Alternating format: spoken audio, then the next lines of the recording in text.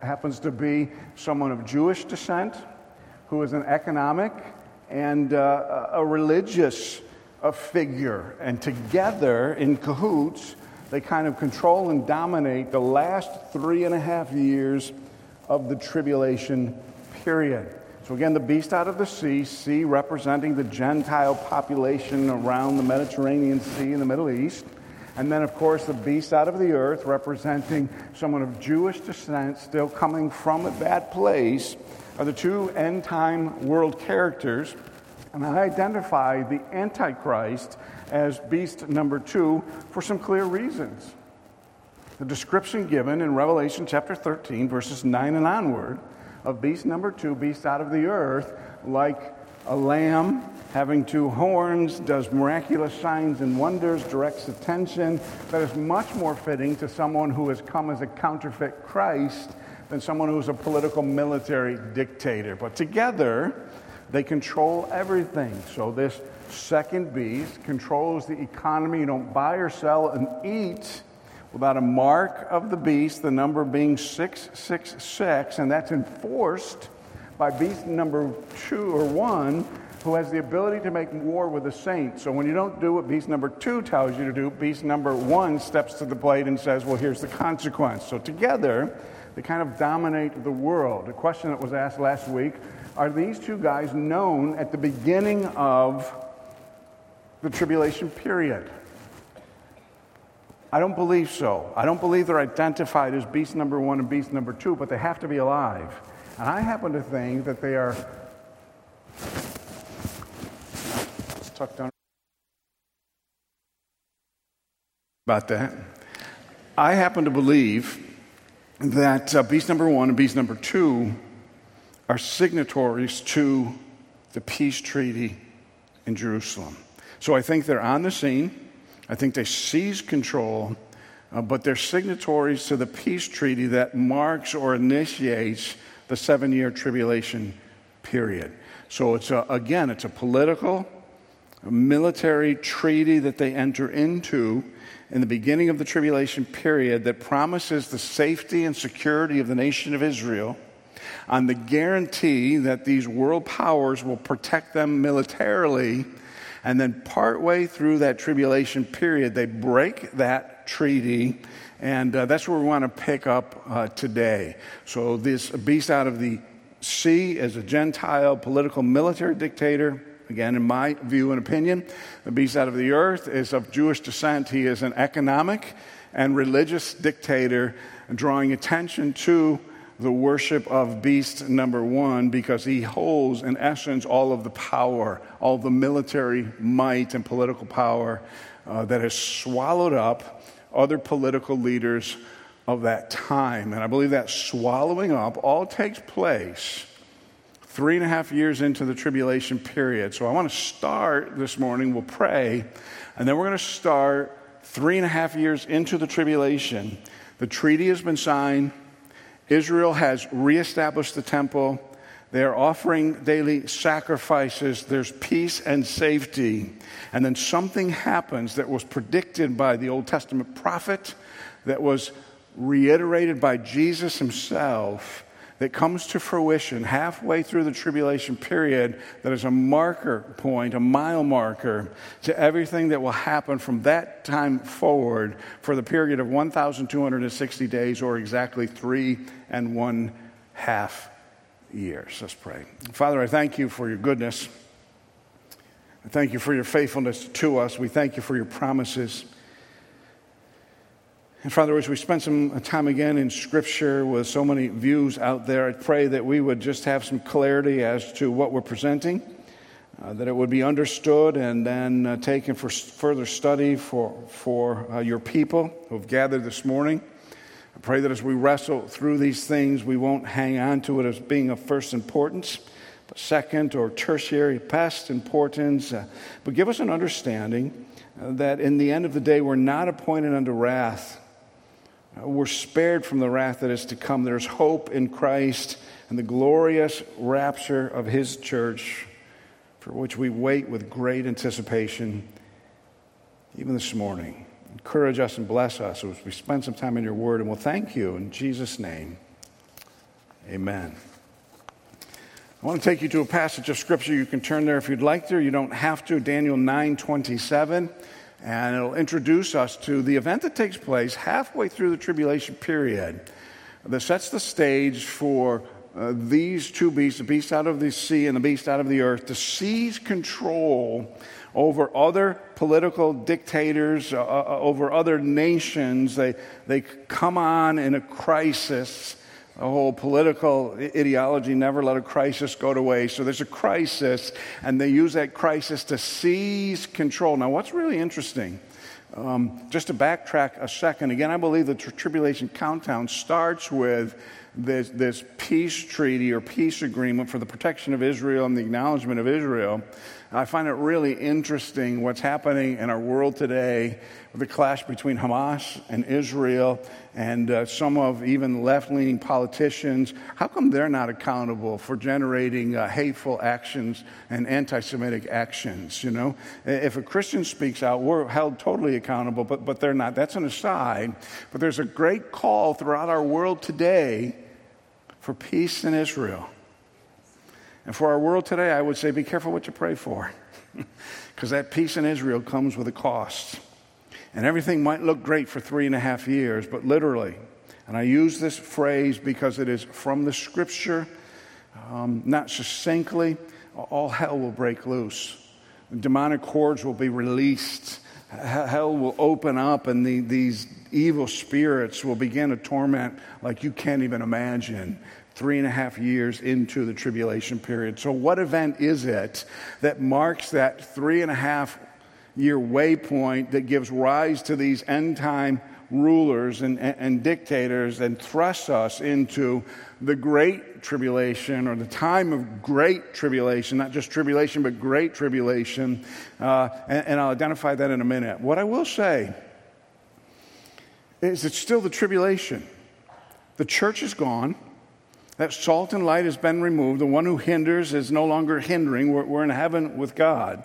This notion that everything's going to be peachy in the first half of the tribulation period is a false notion. It's not going to be peachy. It's going to be a world without the influence of Christianity. It's going to be the world that no longer has the church as this restrainer of evil. And evil will be more pronounced and run more rampant throughout the tribulation period, not just 3.5 years into it, but 3.5 years into it, I'll share with you what my belief is, it's going to become exponentially worse. What makes it exponentially worse? In the book of Daniel, in his prophecy, he prophesies that he, meaning this willful king, if you would, this beast out of the sea and beast out of the earth, working in tandem, will make a strong covenant with many for 1 week. They sign their signatures to this covenant. And for half of the week, he shall put an end to sacrifice and suffering. So halfway through this, after the treaty has been signed, the temple is restored, Israel is given freedom to exist, to be protected militarily, to be able to practice their faith. Halfway through, he's going to put an end to that sacrifice and an end to that offering. He's going to replace that with something different.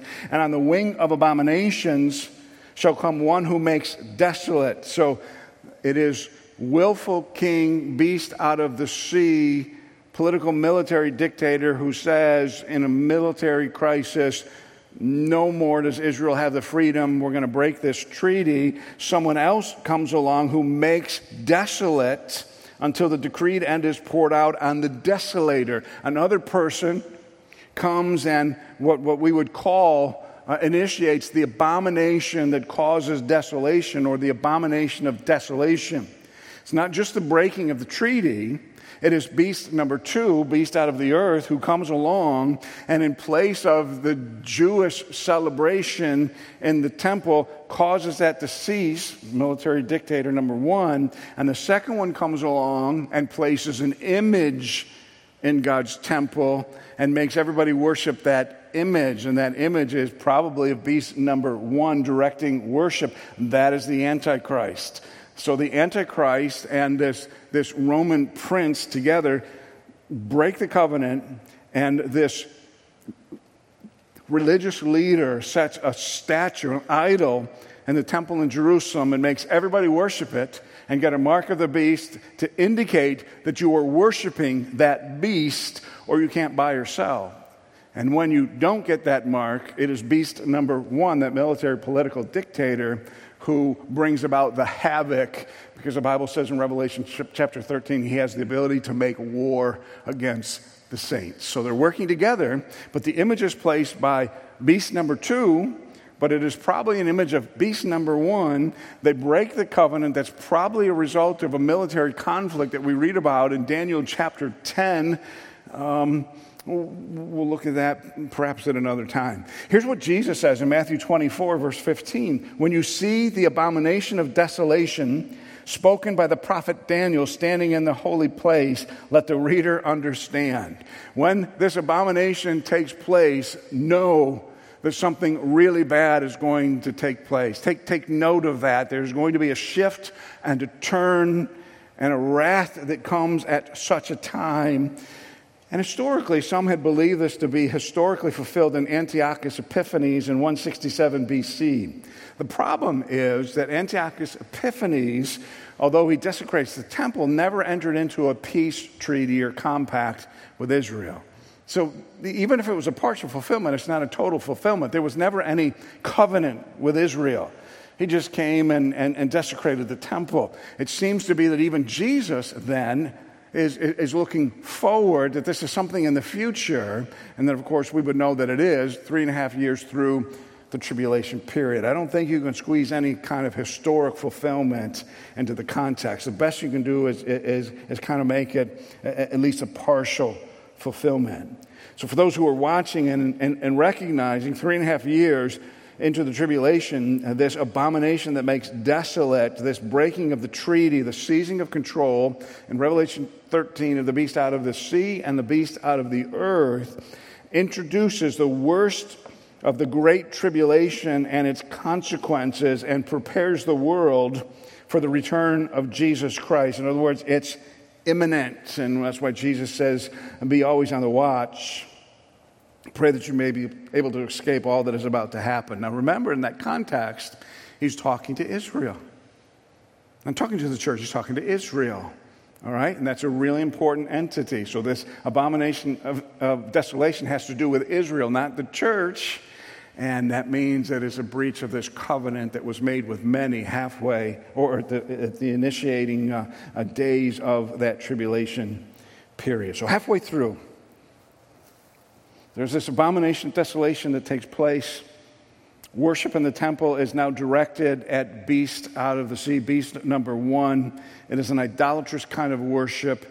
It further reduces God's influence, or perhaps enhances his influence as he begins to pour out his wrath in the final 3.5 years of the tribulation for this desecration in the temple and the ultimate denial of the God of all creation. While that's taking place, or just prior to that taking place, we read about a group of people in Revelation chapter 7. If you go to Revelation chapter 7, you will find yourself introduced to a group of people called the 144,000 of Israel who were sealed. When we look at the ministry of the tribulation period, God is not done.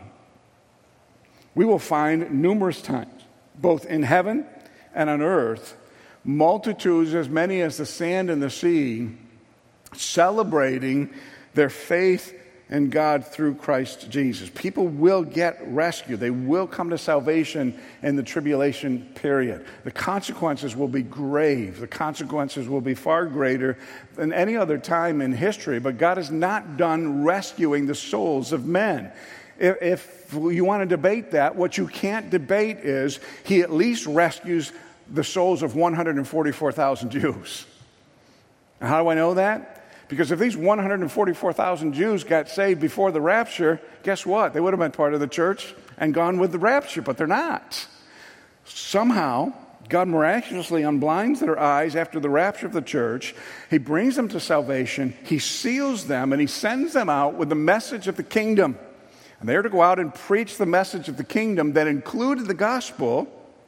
The message of the kingdom included the gospel, the death, burial, and resurrection of Jesus Christ, but it was a message of the imminent return of Christ to set up his kingdom. That's why we call it the message of the kingdom. It's not another gospel. It's still rooted in Christ alone, but it is now the message of the kingdom, not a message of the rapture of the church, not a message of the closing of the church age. It is a message of the kingdom. Things are getting bad. God is coming soon. Prepare the way of the Lord. And throughout the tribulation period, there are some who believe that some of these 144,000 are martyred, so God stops protecting them. That's a hard case to make. I think a case can be made, but it's a hard case to make. I believe that God protects most of those 144,000, if not all of them. Throughout all 7 years, God miraculously protects them, and they are his remnant that preaches the gospel of the kingdom constantly and forthrightly for the whole tribulation period. And many people respond to that gospel of the kingdom and come to salvation in Christ alone. That gospel must include the death, burial, and resurrection of Jesus Christ. If you go a few chapters ahead, though, in Revelation chapter 11, you will see in verse 1, "Then I was given a measuring rod like a staff, and I was told, 'Rise and measure the temple of God and the altar and those who worship there. But do not measure the court outside the temple, leave them out, for it is given over to the nations, and they will trample the holy city for 42 months. That is the abomination of desolation. So 42 months in, 3.5 years, they will trample that holy city. They will cause the sacrifice to cease. And they will turn against Israel. And I will grant authority," verse 3, 42 months in, "I will grant authority to my 2 witnesses, and they shall prophesy for 1,260 days clothed in sackcloth." Their message is a little bit different than the 144,000 Jews. They are not sent to proclaim the gospel of Jesus Christ and the coming of the kingdom. They're clothed in sackcloth and ashes. Their message is a message of imminent judgment. They are saying, God's judgment is upon you. God's judgment is coming. God's judgment is here. You can imagine how popular that message is halfway through the tribulation period. Not real popular at all. I'm not saying they don't preach the message of the gospel, but they are here to preach a message of judgment. The 144,000 preach the positive message of the kingdom.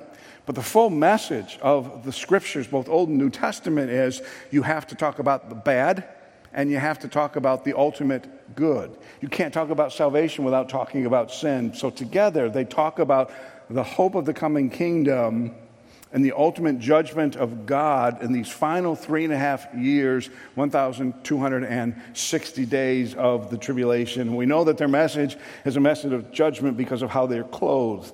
These are the 2 olive trees and the 2 lampstands that stand before the Lord of the earth. Verse 4, "And if anyone would harm them, fire pours from their mouth and consumes their foes. And if anyone would harm them, this is how he's doomed to be killed. And they have the power to shut the sky that no rain may fall during the days of their prophecy. And they have power over the waters to turn them into blood and to strike the earth with every kind of plague as often as they desire. And when they have finished their testimony, the beast that rises from the bottomless pit," this is a different beast altogether, "will make war on them and conquer them and kill them." This is Satan himself. "And when he kills them, their dead bodies will lie in the street of the great city that symbolically is called Sodom in Egypt, where their Lord was crucified, identified. That city is Jerusalem. And for 3.5 days, some from the peoples and tribes and languages and nations will gaze at their dead bodies and refuse to let them be placed in a tomb, albeit as an example that there is no God to protect. And those who dwell on the earth will rejoice over them, and they will make merry and exchange presents." Can you imagine? They're going to party over the killing of these witnesses that God has ordained for their good, because these 2 prophets have been a torment to those who dwell on earth. No kidding. Repent, or the judgment of God is upon you is not a popular message. They're a thorn in the side of those who have rejected the God of all the earth. But after the 3.5 days, a breath of life from God enters them, and they stood on their feet. Could you imagine? They're having a party. There's a parade. These guys stand up, and great fear fell on all of those who saw them. I can imagine. I can imagine. Kind of like Lazarus. Don't let him out. He stinks. He's been dead in the street for 3.5 days. Much has been made about the numbers. Much has been made about could it be. Some people will even preach to you that this is Moses and Elijah. I don't believe any of that is true. These are ordained prophets, if you would, of God, who are prophesying of the imminent judgment of God. Well, the 144,000 prophesy about the coming of the kingdom in a positive way. Both of their messages are not well championed, but God has protected the 144,000. And for some reason, he allows these two witnesses to lose their life, only to resurrect them from the dead. This is really interesting to me. Is this the counter, the resurrection of beast number 1 by beast number 2 when he did his magic and this idol seemed to speak words? I don't know, but I find it very interesting. These two witnesses counter the beast out of the sea and the beast out of the earth, and they tell the truth. They tell the truth. They're killed for it. God raises them from the dead. And then I heard a loud voice from heaven saying to them, "Come up here." And they went up into a cloud, and their enemies watched them. The language going up in a cloud, the language talking about power to shut the sky. That's why some people believe it to be Elijah, because he never experienced death. Remember, it's appointed on a man once to die. But when they say Elijah, Moses, it breaks down because Moses did die. He was buried on the mount, all right? We don't know who it is, and I'm not sure that it warrants us to dig down that deep to figure it out. And at that hour, there was a great earthquake, and 1/10 of the city fell. 7,000 people were killed in the earthquake, and the rest were terrified and gave glory to God in heaven. Oh, by the way, they may have given glory to God in heaven, but they didn't repent. We find some horrific things in the book of the Revelation. One of the most horrific for me, and there are several horrific things. And one of the most horrific things to contemplate is the deep depth of depravity of people without God. Do you know in the millennial kingdom, a kingdom of peace where Jesus sits on his throne, at the end of that kingdom, myriads and myriads of those people reject the very God who has overseen and sat on the throne over them for that 1,000 years? Even in a time where they can see the goodness of the Lord, their wickedness is so great, they still reject it. And Satan is loose from the bottomless pit, and he leads this revolt against the king who is sitting on the throne. Don't ever underestimate or minimize sin and its ugliness in the eyes of a holy God. That's exactly what Peter was trying to communicate. It's reflected on Genesis chapter 6. There's some grave things happening, yet God is using these witnesses for his glory. While all of this is taking place, the Bible then in the book of the Revelation begins to introduce us to a series of judgments.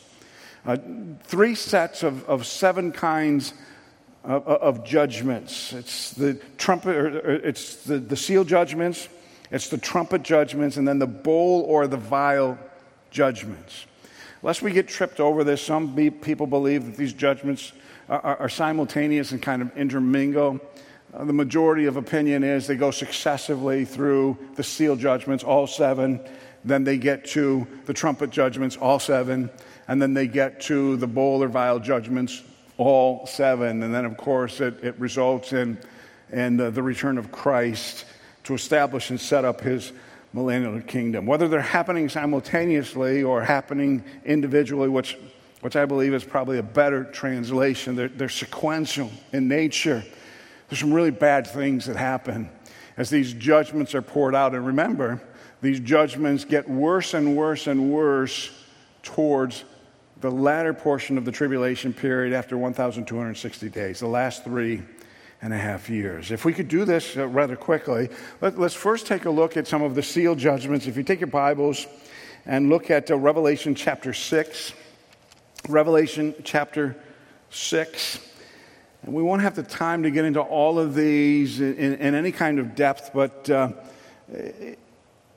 here's a funny thing about the seal judgments, and it's not funny. The seal judgments, all 7 of them, there seems to be general consensus of what they are. When you get into the trumpet judgments and the bowl judgments, the opinions are all over the place as to what they represent and what's really happening. But there seems to be a general consensus in each of these first 7 seal judgments as to what they indicate in the course and in the context of the tribulation period. I happen to believe that the seal judgments fit better in the first half of the tribulation period. And at the end of the seal judgments, just prior to the trumpet and the vial judgments, I believe they take place in the second half of the tribulation period. Now, I'll explain quickly as we go along why I believe that. So we'll turn our attention to Revelation chapter 6 and talk about the judgments of the tribulation period. Make no mistake about it, the tribulation is all about judgment. It is about the consummation of the evil in the world before, in Genesis 3, God sends a flood and destroys the wicked ones and rescues the righteous. He is preparing the world for his coming, the execution of the unrighteous, and the ultimate blessing in the righteous. Now I watched when the Lamb opened one of the 7 seals, and I heard one of the 4 living creatures say with a voice like thunder, "Come." As we look at that judgment, some would say, well, perhaps this is an indication of the rapture of the church. So the first seal judgment in verse 2, and I looked and behold a white horse. That must be Jesus. I don't think so. And its rider had a bow, and a crown was given to him, and he came out conquering and to conquer. There is relative consensus that this is indicative in the early tribulation period, this rider on the white horse has a sense of peace. There's a seizing of control. There's a quietness of the world. I believe it's a direct result of the chaos that comes after the rapture of the church. Interesting aside. Have you been watching the news about UFOs? And maybe they're real after all. Oh, wow. Are they beginning to build? Is the evil one beginning to build a reasonable justification for all of these people in the world disappearing? It must be the UFOs. They're real after all. I just find that kind of fascinating. Maybe it has nothing to do with it, but I don't know about you. My mind kind of thinks that way. How are they ever going to come up with something to give an account of all these people who disappeared? Well, they're going to do something, but this disappearance is going to cause this peace. Hey, this is chaos. The world's in chaos. Nobody knows what's going on. So there's a peace that comes. So this rider on the white horse, a white horse indicating peace, and possibly, I believe that it does. It's in reference to this covenant that is made with Israel for the first 3.5 years of the tribulation period. Again, we're not going to spend a lot of time getting bogged down here.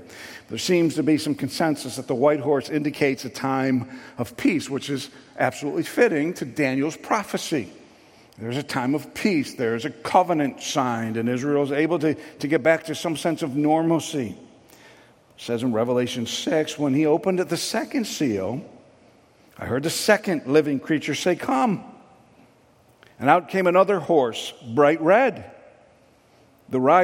Its rider was permitted to take peace from the earth, so the people should slay one another, and he was given a great sword. Is this an introduction to some kind of world conflict? Again, commentators seem to think that this rider on the red horse, and it's clear from the scripture, indicates a time of war. So what kind of war is taking place? Real quickly, without getting bogged down, go to Daniel chapter 11. Daniel chapter 11. Now, in Daniel chapter 9, we're told about the abomination that makes desolation, the desolator being the one who erects a statue of worship, an idol in the temple. And Daniel chapter 11 is a both historic and future reference to things that take place in the context of the world as we know it. In verse 36, and I believe this has to do with the tribulation period, we find a military conflict. In verse 36, and the king shall do as he wills. And this willful king perhaps is the first beast in Revelation chapter 13 who has the ability to make war against the saints and kind of introduces some kind of conflict or resolves some kind of conflict. He shall exalt himself and magnify himself above every god. So he is magnified and exalted not by self, but by beast number 2, if our understanding of Revelation 13 is in order. He shall speak astonishing things against the God of gods. He shall prosper till the indignation is accomplished, to the end of that tribulation period. And what is decreed shall be done. And he shall pay no attention to the gods of his fathers or to the one beloved by women. He shall pay no attention to any other god, for he shall magnify himself above God. This is that two-headed beast out of the earth and sea that are mentioned in Revelation chapter 13, working together. He shall honor the God of fortresses, the God of war, if you would, instead of these. A God whom his fathers did not know, he shall honor with gold and silver and precious stones and costly gifts. And he shall deal with the strongest forces with the help of a foreign god. And that's a really interesting statement.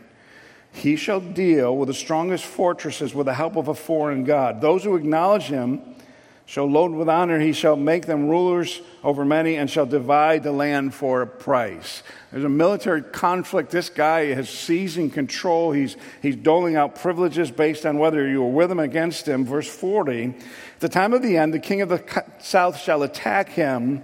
The king of the north shall rush upon him like a whirlwind with chariots and horsemen and with many ships. And he shall come into countries and shall overflow and pass through. Here's what's happening. So at this particular time, in this particular military conflict, in Daniel chapter 11, maybe it fits this second sealed judgment. So there's this treaty in Israel, and not everyone's happy with it. You can imagine some of the Arab states are not at all thrilled with Israel being given permission to live in existence and begin the sacrifice. So what the Bible tells us is there's kings out of the south who don't like this arrangement, and they begin to march in the land of Palestine or towards Jerusalem. And word gets out that they're marching towards Jerusalem, so there are tidings out of the north now.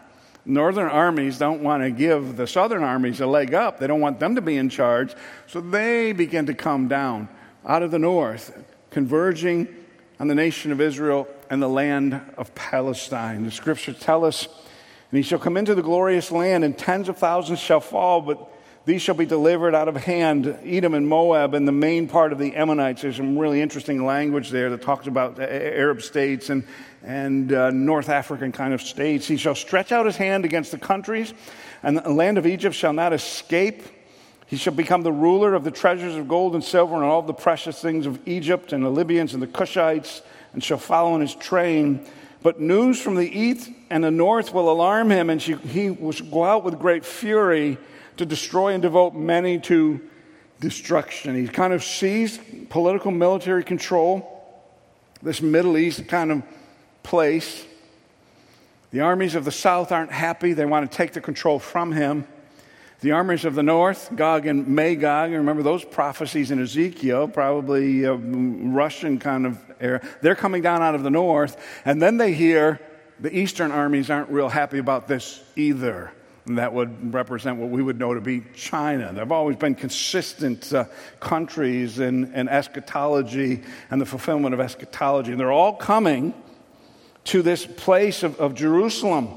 And now this king, this Antichrist and Roman prince, this two-headed beast who have kind of taken over, are a little bit concerned about the fury and destruction to come.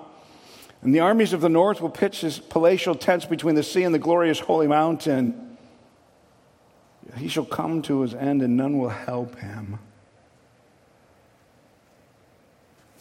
To stave off this military clash and conflict, the armies of the north amassed outside of the land of Palestine and Jerusalem will be done away with without hand. God's not going to use another army. In fact, the text tells us earlier on that there's another God, a foreign God who's going to come in and intervene. I believe that God destroys the armies of the north and staves off this battle. We often call it Armageddon or Megiddo because the timing's not right. So he handles that situation, this foreign God to these two end-time beasts. I just find it rather interesting. Is that exactly how it'll play out? No, but it just seems to fit the context. All of that to say, seal judgment number 1 is the signing of the treaty. Seal judgment number 2 is the empowerment to make war and this potential brooding conflict in the land of Palestine. Back to the book of the Revelation, chapter 5, and he opened the third seal.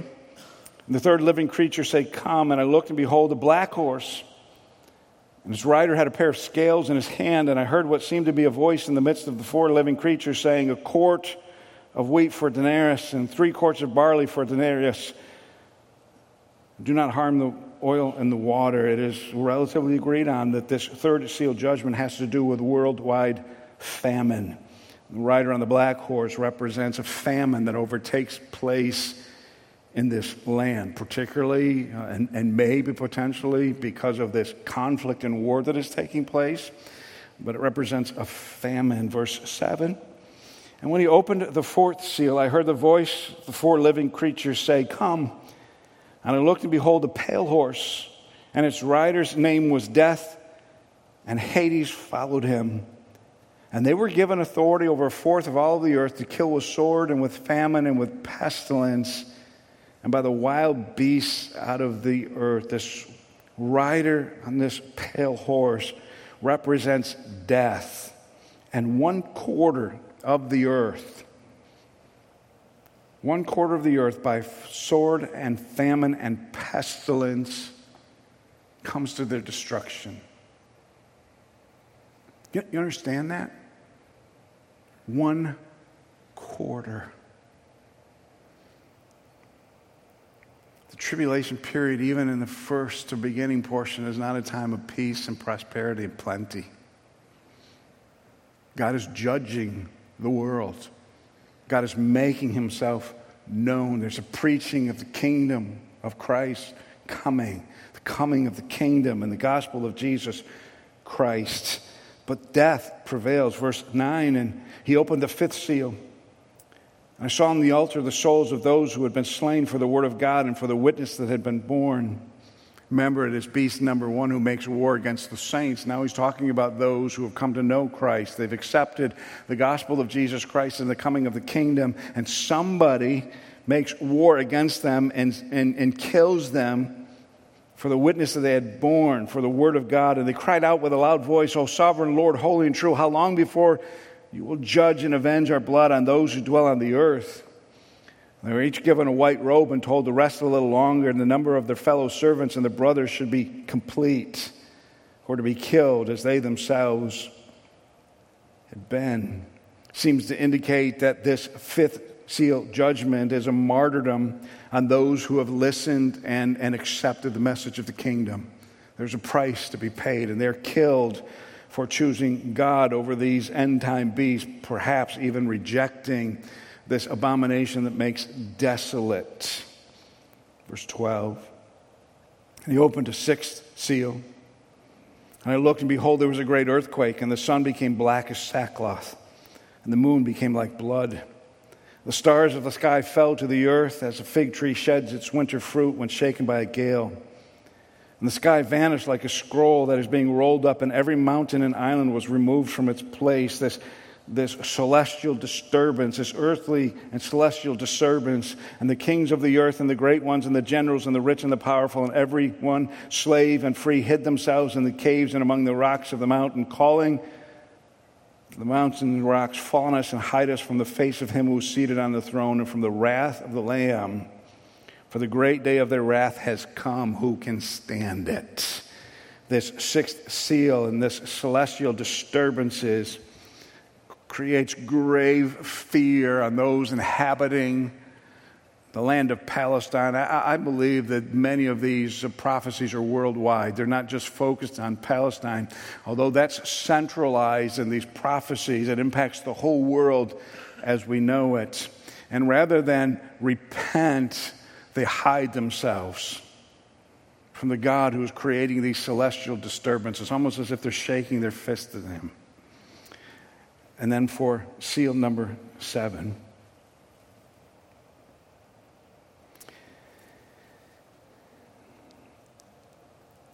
look at chapter 8, verse 1. To me, this is one of the most intimidating verses in all of the New Testaments. When the Lamb opened the 7th seal, there was silence in heaven for about a half an hour. And here's what just took place. The mountains were shaking. The islands are displaced. There's this massive earthquake, a celestial disturbance. There's a fear of God that comes over the people, but it doesn't lead to repentance. Because they don't repent and just hide themselves from God, living in defiance. The 7th seal is open, and there's silence in heaven for the space of 1.5 hours. Now, can you imagine if I just stopped talking for half an hour? We just all kind of sat here contemplating what we just saw and what just happened. There's silence in heaven, though, for the space of a half an hour. The holy angels serving the God of all creation. The church gathered in the rapture. All things in the heaven understand that from this day forward, all hell is going to break loose, and these judgments are going to get so much worse. They understand the extent of destruction. Can you imagine in heaven? Silence. Silence for the space of 1/2 hour. It's intimidating. It's overwhelming to me. No matter how bad a picture I paint of these end-time judgments, I can't paint a more grievous picture than that. In anticipation of the full wrath of God being poured out on all mankind. In anticipation of that, everything in heaven goes silent for a half an hour. You don't buy it when people say, yeah, I want to go to hell. That's where all my friends are. Don't buy it for a second. Don't buy it when people say, oh, yeah, the first half of the tribulation, no big deal. Don't buy it for a second. It is a big deal. But now that we're through the first 3.5 years, things go from bad to more worse than you can even imagine. And in anticipation of the fierceness of the wrath of Almighty God, that's the language that is used in the Scripture.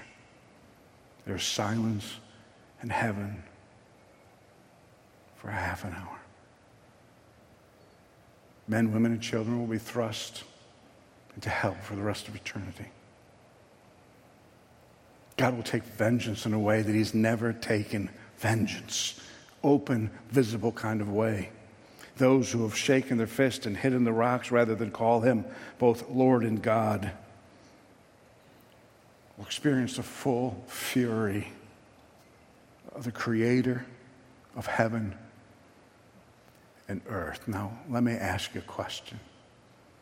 How can you read that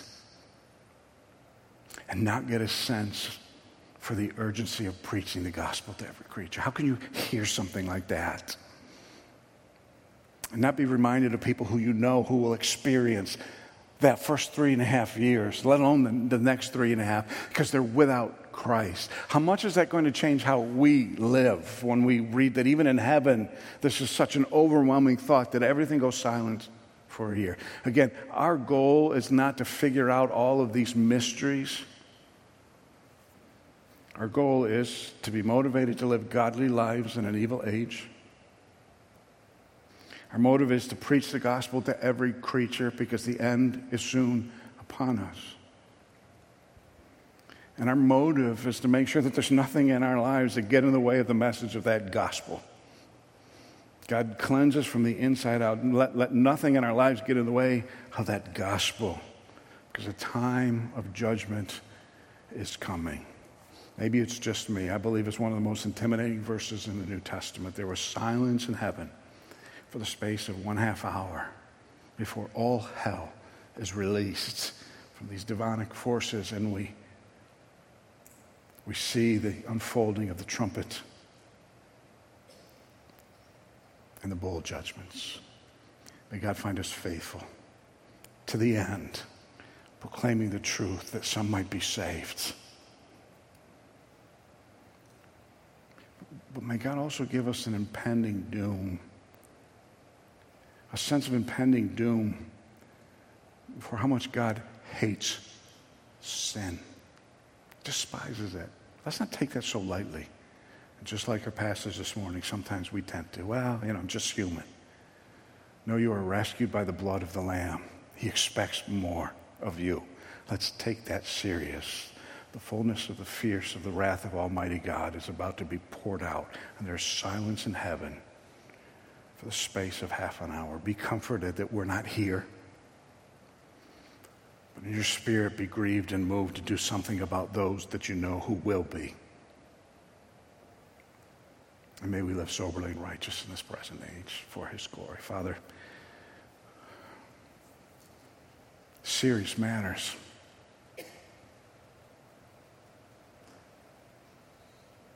Ugly sin. Absolute holiness and righteousness. Something has to give. And give it does after the silence in heaven for the space of 1/2 hour. Father, in some way, use that to change our minds, purify our lives, give us a sense of urgency that the time is running short as we wait for the great God and appearing of our Savior, Jesus Christ. Find us faithful. For your glory alone. And remind us that we are righteous only because you are righteous. And comfort us with the gospel. Bless us as we continue our study next week. When we move away from our curiosity, may you give us a glimpse of reality. God, help us. Through Jesus Christ alone, I pray. Amen. Thank you.